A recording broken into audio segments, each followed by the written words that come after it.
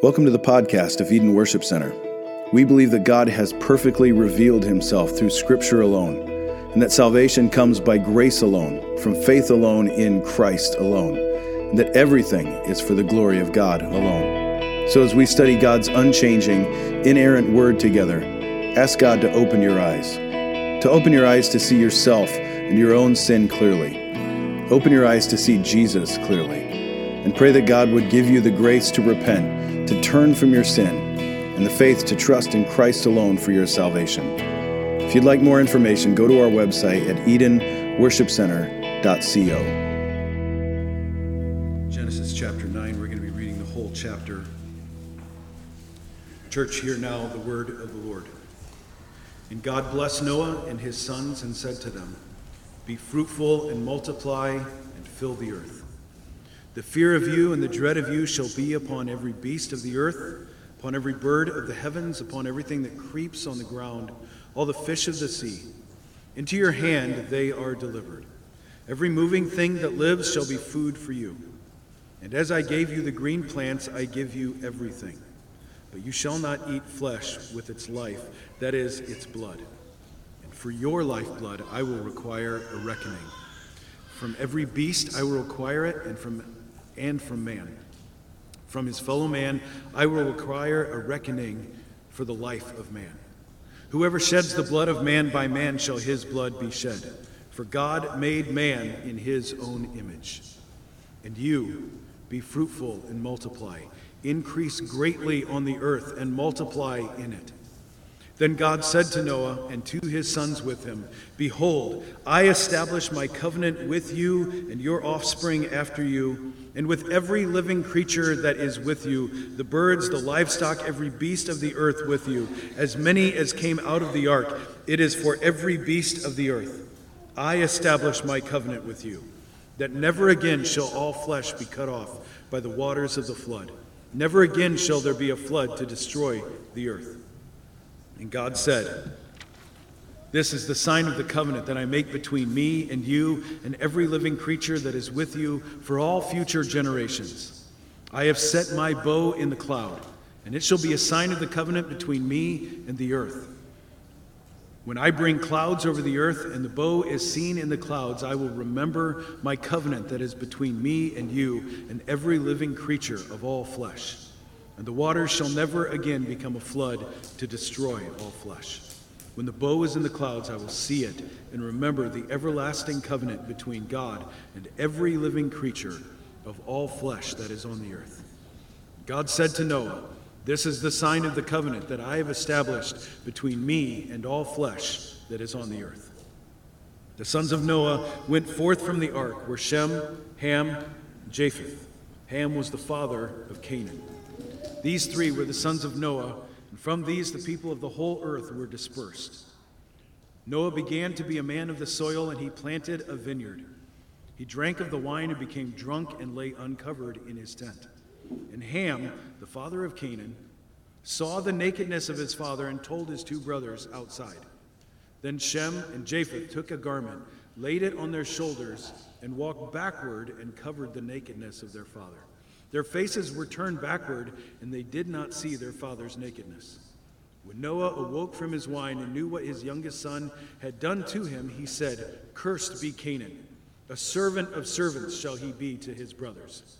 He also said, "Blessed be the Lord, the God of Shem, and let Canaan be his servants. May God enlarge Japheth, and let him dwell in the tents of Shem, and let Canaan be his servants." After the flood, Noah lived 350 years. All the days of Noah were 950 years, and he died. The word of the Lord. You may be seated.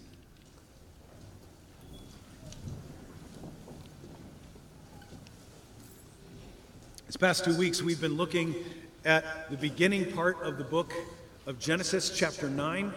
If you're just joining us or visiting, we've been going verse by verse through the book of Genesis. And we've arrived at this story that is so frequently told and familiar of Noah and the ark and the flood.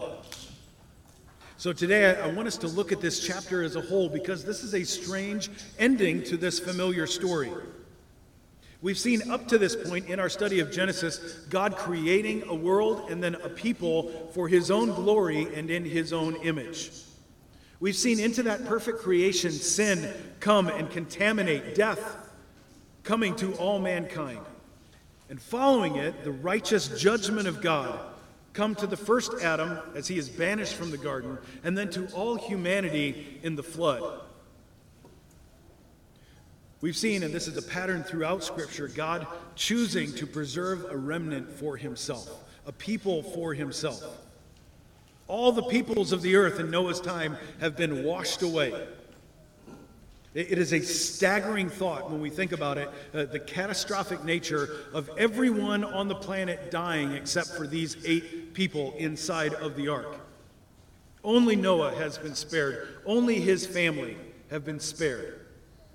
The animals that were left on the ark, and now they have exited, and for the first time in about a year, they stand on dry ground. It's in that context in verse 1 that it says, God blessed Noah and his sons and said to them, be fruitful and multiply. We find in this passage familiar language of be fruitful and multiply. We're going to see that echoed again and again. We've heard it at the beginning of Genesis as God says that to Adam. We're going to hear it later on in the Old Testament as well. We also find in this first passage here in Genesis chapter 9 as God institutes some differences in the world. That the world after the flood is now different than the world before the flood. Before the flood, they were given all the green plants as food. Both man and animals were given them to eat. And now God says, I give you every moving thing, it shall be, in verse 3, for your food. So before this, everybody was basically vegetarians, and after this, praise God for barbecue. Also associated with this, we immediately see God instituting a severe penalty, even the death penalty for the shedding of man's blood. There had been murder up to this point, but now God expressly says, I will demand a reckoning for the shedding of blood. In fact, if you shed man's blood, by man shall your blood be shed. I'm resisting the temptation to dive a whole lot deeper into that. I have way too many pages of notes, and those of you who've just finished writing your papers for School of Ministry, you'll be proud of me. I have chopped down and concise this as much as possible. They had to write a 10-page paper coming out of the last Desiring God, God-Centered Life in School of Ministry. But I have an advantage that you don't, which is I have the midweek podcast where I'm going to talk about all that stuff. You just had to pare your ears down. So tune into the midweek podcast. We're going to talk about a bunch of this stuff. But I want to give us a perspective on what's just happened here. All right, so for the first time in human history, it has rained. For the first time in human history, floods have come and covered the earth. A family has been preserved and saved inside this wooden ark that's just sort of floating on top of the waters. And they floated for about 150 days, but they were inside of the ark for almost a year. Just to give you some perspective, this year there has been some really severe droughts out west. So much so that a lake called Lake Mead has dried up. It's just outside of Las Vegas. As one newspaper so eloquently put it, a lake which can be reached from the Las Vegas Strip by a short car ride with your hands and feet tied in the trunk of a car, has started to reveal within the lake sunken treasures. The one I've chosen to show you is a World War II era boat that has sunk and has been underwater for about 70 years. And now as the waters have receded, this boat that was underwater for 70 years is now visible again. We know where it is, where it came from. Also other fun things that mobsters have left at the bottom of the lake, but we'll leave that for later. And yet, actually, just to touch on that, and we will talk about this in the podcast, it's interesting that tied with this passage, God says, if you shed man's blood, by man shall your blood be shed. There will be a reckoning, not because of the grievousness of the crime or the sin. Your sin was so bad that we're going to give you capital punishment. We can't think of anything worse to do to you than to kill you. That's not what God says. He doesn't say your crime was so bad. He says, because man was made in the image of God, you have violated the image of God. That's why your blood shall be required of you. Just an interesting thought to think about there. But the waters are receding, and Noah and his family get off the boat after about a year. We don't know how far it drifted. We don't know how far they are from where they started. We know that it's going to end up on these mountains of Ararat, but to be honest, we don't know if those mountains of Ararat match our modern-day mountains of Ararat. We're not given any of those details. But consider with me that there's a pretty good chance that after only a year, how many of you saw the boat in that picture?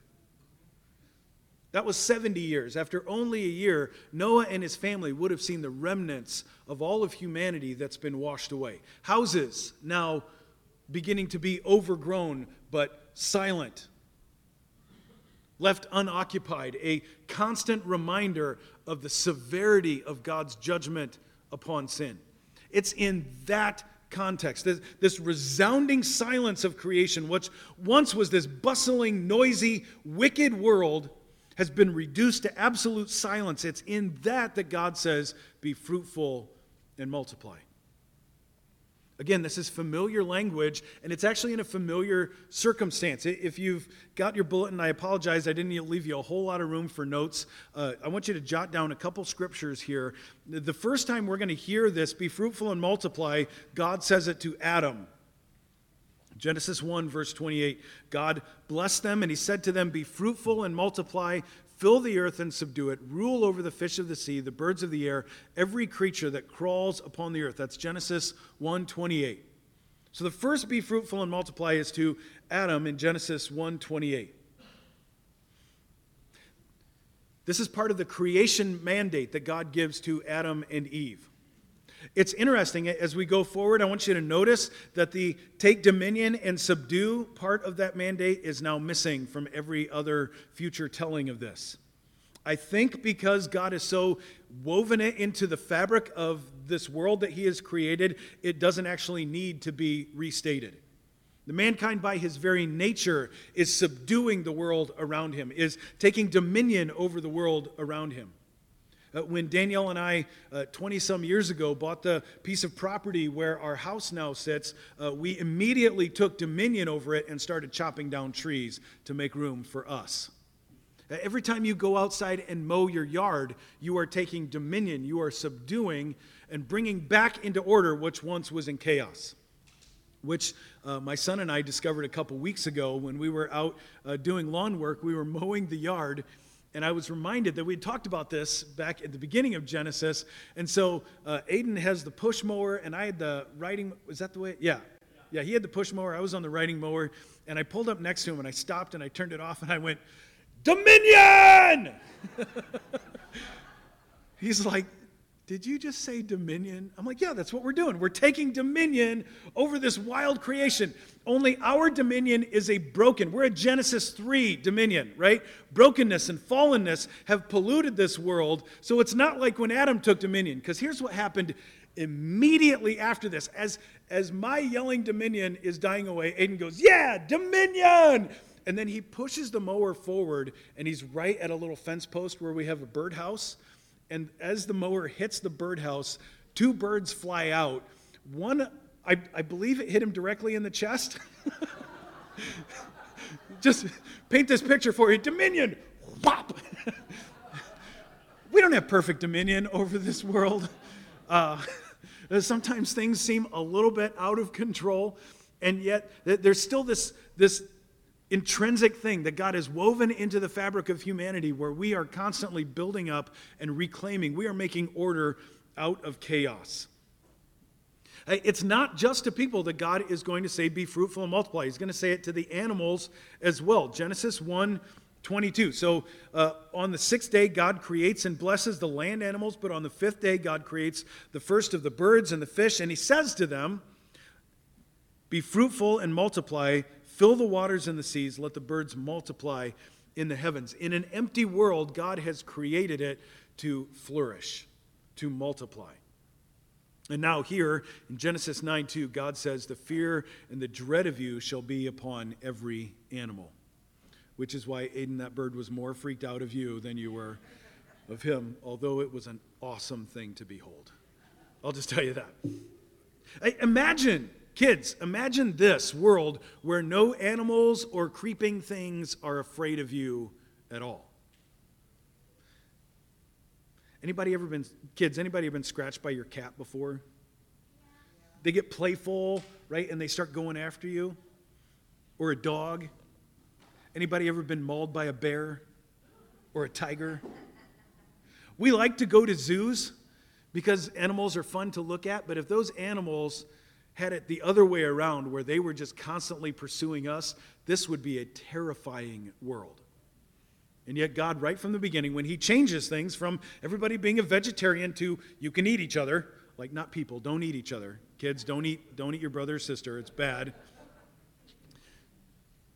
God says, I'm going to build in a protection mechanism, and the birds of the air, the fish of the sea, all of the animals, especially ladies, thanks be to God, the creeping things will have a fear of you. They only come out at night. Okay. God's going to say these same words to Noah. We read it here, Genesis 9:1. God blessed Noah and his sons, and he says to them, be fruitful and multiply. He's going to say it again, Genesis 9, verse 7. But as for you, be fruitful and multiply, spread out across the earth and multiply upon it. What was the condition of Noah's day that was comparable to Adam's day? It was empty. It was devoid of humanity. Into an empty world, an empty creation, God says to them, be fruitful and multiply. God's going to say this same thing to Abraham, only he's going to, rather than requiring it as a command, God is going to say, I'm going to do this. So the next one is Abraham. Genesis 17, verse 5, if you're taking notes. Genesis 17:5.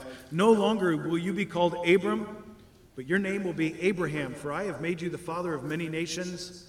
I will make you exceedingly fruitful. I will make nations of you. Kings will descend from you. And I will establish my covenant between me and you and your offspring and after you throughout the generations as an everlasting covenant to be God to you and to your offspring after you. So what's different in this saying of it? Well, now the earth is populated. God isn't saying be fruitful and multiply because there aren't enough people. God is saying I'm going to build a people amongst all the peoples of the earth. A family amongst all the families of the earth. But how many children did Abram have with his wife Sarai at this time? None. He's almost 100 years old. It's almost inconceivable. So inconceivable that they say, God, there's no way you can keep your promise. Take my maid Hagar and take her as a second wife and have an illegitimate child with her, at least illegitimate to the kingdom of God. And so Ishmael is born. And yet God says, I will not bless you through Ishmael. I will bless you through Isaac, the child of promise who is coming. God says, I'm going to build a family, but there are no people in your family. Therefore, I'm going to make you fruitful. I will make you multiply. Notice it's God saying that he will do it. We find it at Abraham, Isaac, and Jacob. We find it again repeated to Jacob, Abraham's grandson, Genesis 35, verse 10 and 11. God said to them, though your name is Jacob, which means the sneaky one, you will no longer be called Jacob. Instead, your name will be Israel. This is why we refer to all the descendants that come after as the children of Israel. So God named him Israel. And God told him, I am God Almighty. Be fruitful and multiply. A nation, even a company of nations, shall come from you, and kings shall descend for you. Again, it's the promise that God is going to build a people. They are no people. Be fruitful and multiply. We find it to Jacob's son, Joseph. It would be Abraham's great-grandson. Genesis 48, verse 4. And he said to me, behold, I will make you fruitful and multiply. I will make you a company of peoples. I will give you this land to you and your offspring as an everlasting possession. In fact, this promise would be kept so well to Joseph and his descendants as they lived, especially in the land of Egypt, that the king of Egypt, the Pharaoh, would be afraid that they were going to take over the nation. And so he tricked them and enslaved them. In fact, he would enslave them for the next 400 years until God sets his people free. And he leads them to the promised land, the land of, anybody know what the name is? Canaan. Does that sound familiar? We find it twice in this passage, beginning in verse 25. And yet God's people go to the promised land and are still unfaithful. And so he disciplines them by allowing other nations, other foreign powers to come in and conquer them, the Assyrians and then the Babylonians, who, by the way, had a genius strategy for how to conquer people. Here it is. We're going to come in, and just imagine that we are the people of Israel. I'm going to take 1/3 of the people, and everyone on this side dies. I'm going to execute you rather publicly in front of all the rest of you so that you will fear. And then I'm going to take another third, and I'm going to essentially kidnap you and take you to this other place, another place I've conquered, and I'll take them and I'll replace them with you. So this third remains, this third has been kidnapped, and this third is dead. And the third that remains is now mixed with people from a different place, different gods, different ideologies, different ways of doing things. And the hope is, as they intermarry one with another, you begin to lose your identity as the people of God. It was a genius way of taking over a nation. It left them with no hope and no homeland, no identity, just a conquering, ruling power over them, and all the promise of God to them lost. That was the design, but because of God's eternal covenant, it doesn't work. And so we find years after that, God repeating this covenant to those people who are in exile in Babylon, hopeless, losing their identity, and yet hear what God says through the prophet Jeremiah.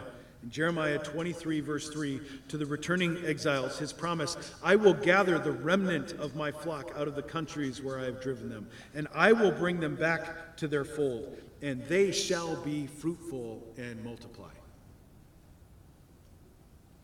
Even though they're coming back to a place where they are intermixed with unbelievers and foreigners who worship other gods. And so the warning comes in the last prophet that we find in the Old Testament in Malachi chapter 2, verse 10. Have we not all one Father? Has not one God created us? Why then are we faithless to one another and profane the covenant? If you read through Malachi chapter 2, he's going to say you've profaned the covenant.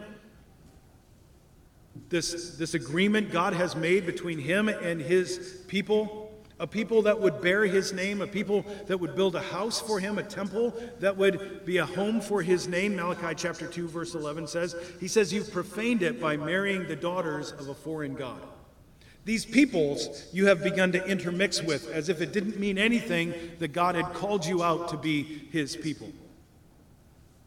The point was always that God was making and building a people for himself. Beginning with Adam, I'm going to multiply people. And Noah, I'm going to multiply people. With Abraham, I'm going to multiply a family. Even in exile, I'm going to bring them back that I might have a people for my own possession.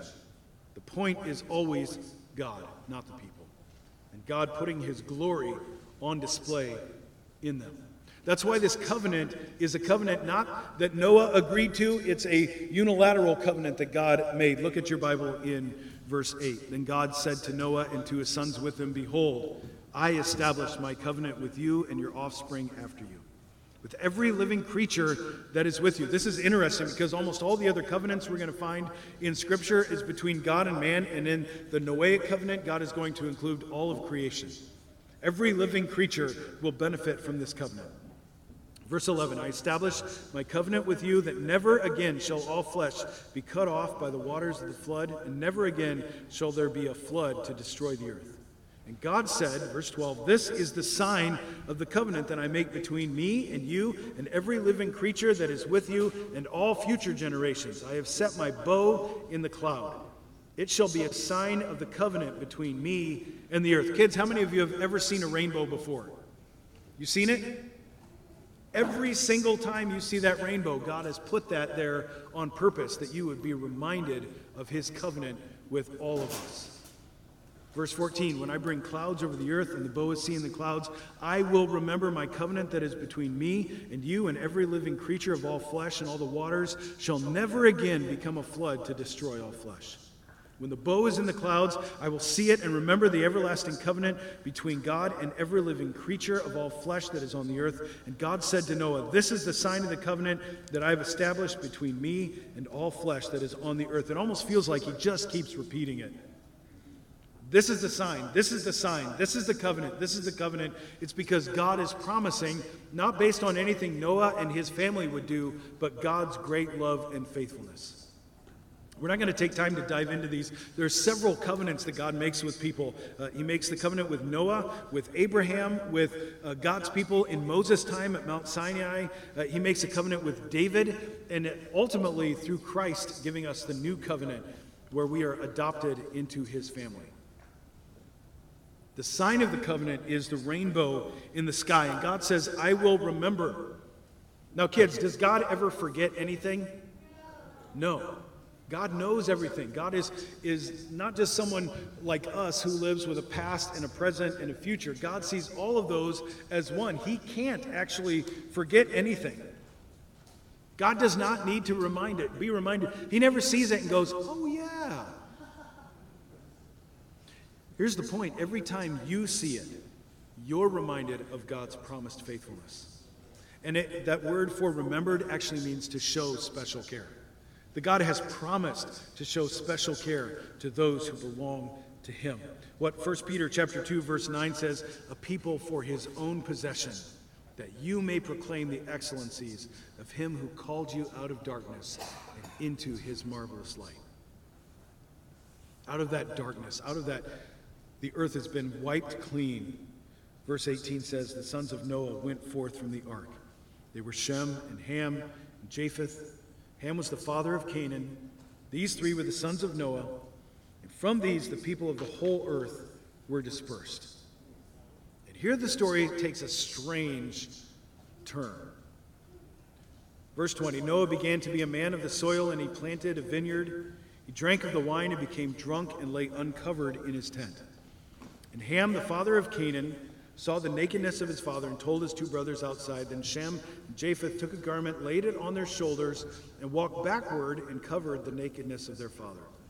Their faces were turned backwards, and they did not see their father's nakedness. When Noah awoke from his wine and knew what his youngest son had done to him, he said, cursed be Canaan, a servant of servants shall he be. And he said, blessed be the Lord, the God of Shem, and let Canaan be his servant. May God enlarge Japheth. Let him dwell in the tents of Shem. Let Canaan be his servant. And after the flood, Noah lived 350 years. All the days of Noah were 950 years, and he died. This is a strange ending to this story. Moses is telling it, not to us, but to the people of Israel. We benefit from it. And yet this is an inclusion of a bizarre and, in fact, humiliating story for Noah and his family. Now think about it. We tell embarrassing and funny stories, right? Our families do sometimes embarrassing and funny things. Now, if it's still embarrassing to somebody, we're probably not going to tell that story. And yet, once we've kind of got over the embarrassment, we all have funny stories from our family. You know what we don't tell? Humiliating stories. We don't tell stories to crush and humiliate the people that we love and we care about. You'll notice that the memory verse for today looks like this, God's promise, and it doesn't look like that. Although I desperately wanted to stick that on as the coloring page for today, I just stopped myself from doing it. Why is this included in Scripture? Why are we given this story? Why has this been passed along to us? And I want to say it's because, number one, this story is not primarily about Noah and his drunkenness or nakedness, and it's also, number two, not primarily about Ham and his sin against his father. It's about God's righteous judgment and God's sovereign election.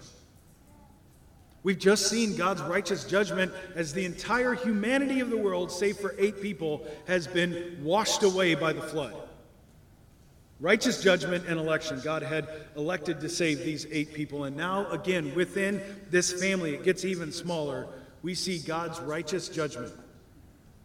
As God is going to preserve part of Noah's family as those chosen to be in the lineage of the sons of Israel and of Abraham.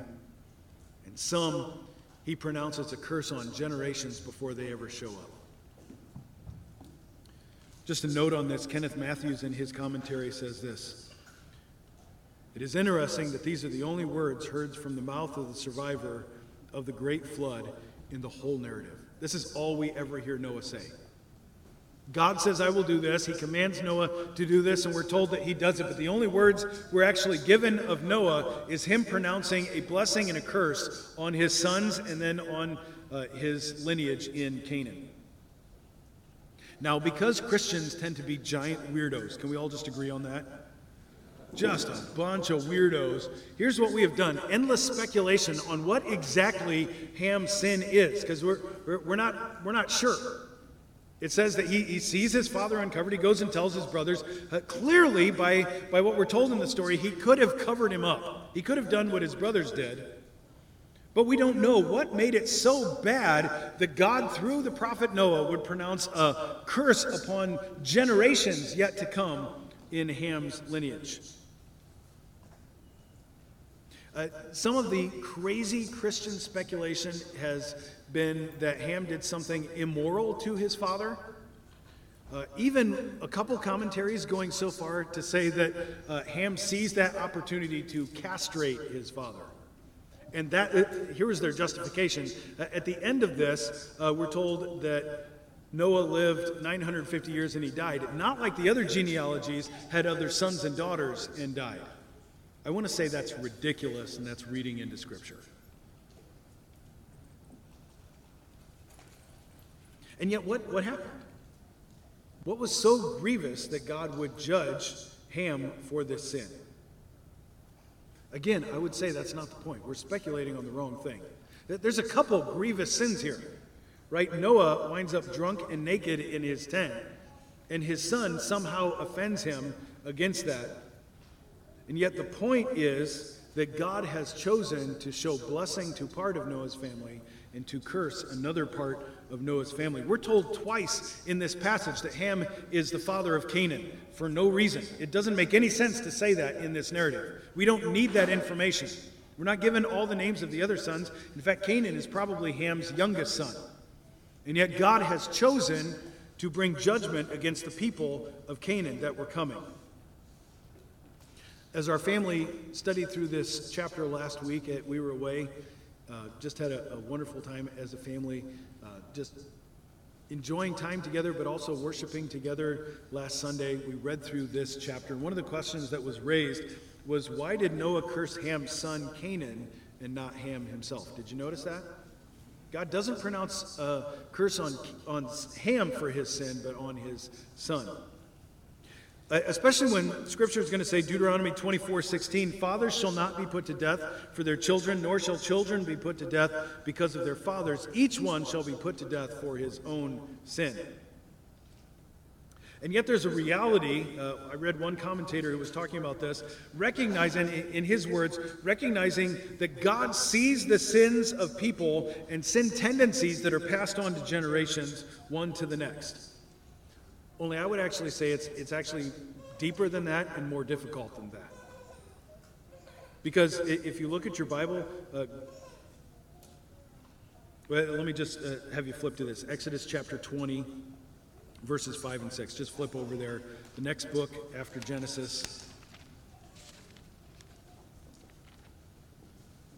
Because the Bible is not going to say that God recognizes the sins of people. It's going to say that he visits the sins upon people and upon generations. This is a difficult theological truth called reprobation.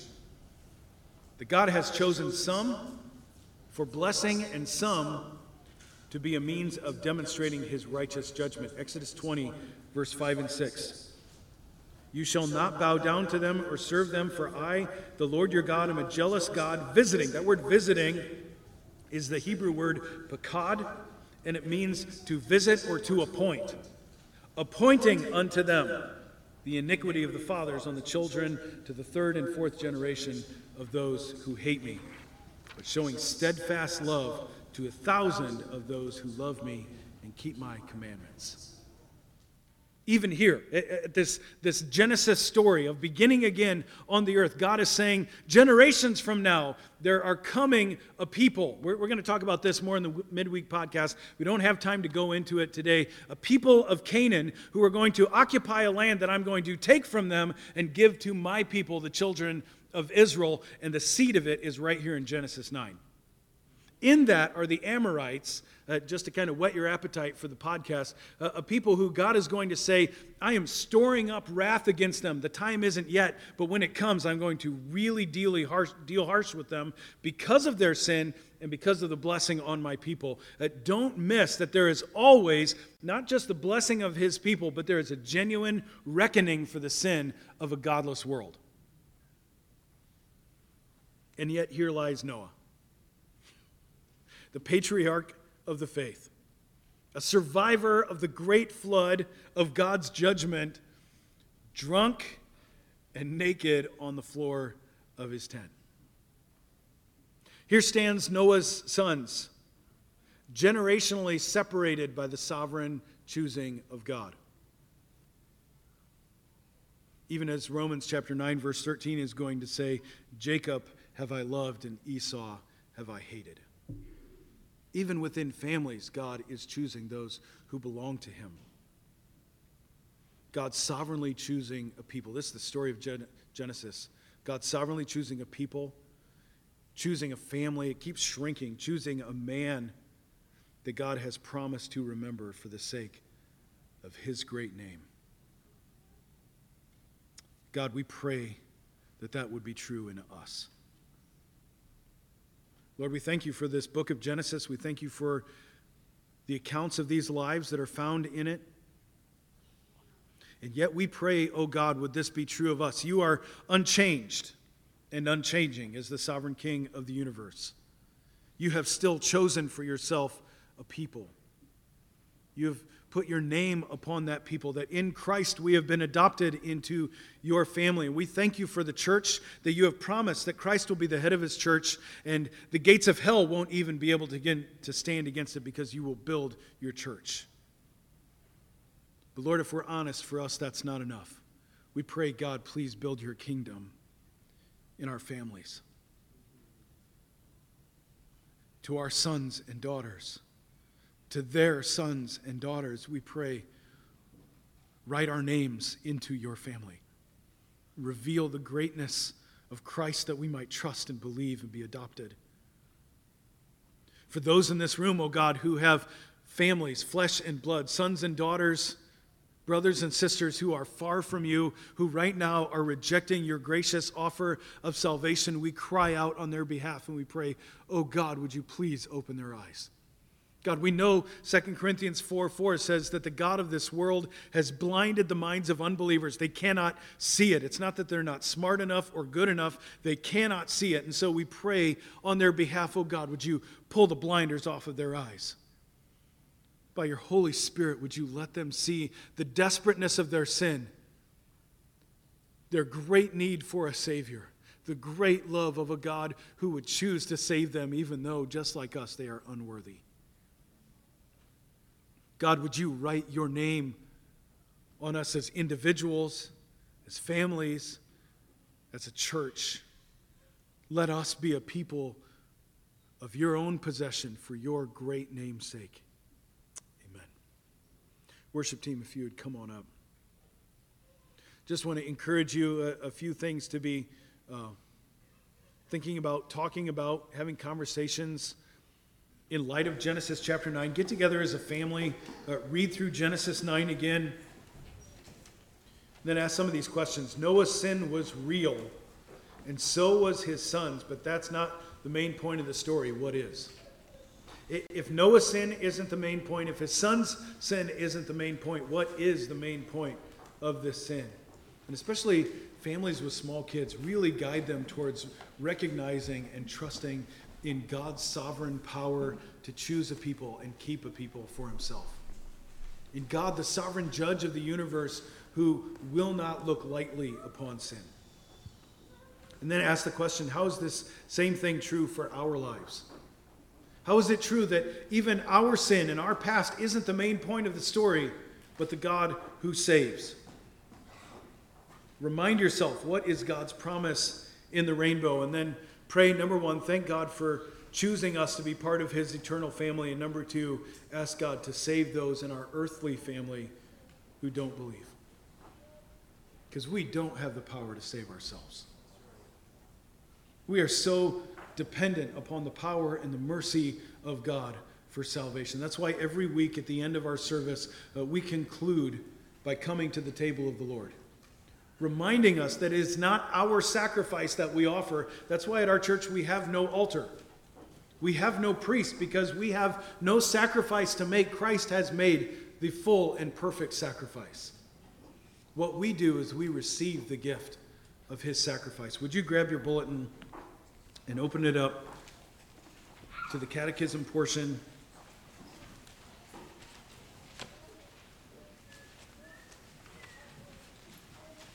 We're doing things a little differently because of the nature of this section, as it focuses on coming to the Lord's Supper to prepare our hearts to come to the table. So would you stand together with me? If you are a believer, as we confess this together, I would encourage you, let it resonate within your heart. If you are not a believer in here, I would challenge you, I would plead with you, put your trust in Christ. You have no other hope. You have no other righteousness, no goodness in yourself. I'll ask the questions, and then together as a congregation, let us respond. How does the Lord's Supper signify and seal to you that you share in Christ's one sacrifice on the cross and in all his gifts? In this way, Christ has commanded me and all believers to eat of this broken bread and drink of this cup in remembrance of him. With this command, he gave these promises. First, as surely as I see with my eyes the bread of the Lord broken for me, and the cup given to me, so surely was his body offered for me, and his blood poured out for me on the cross.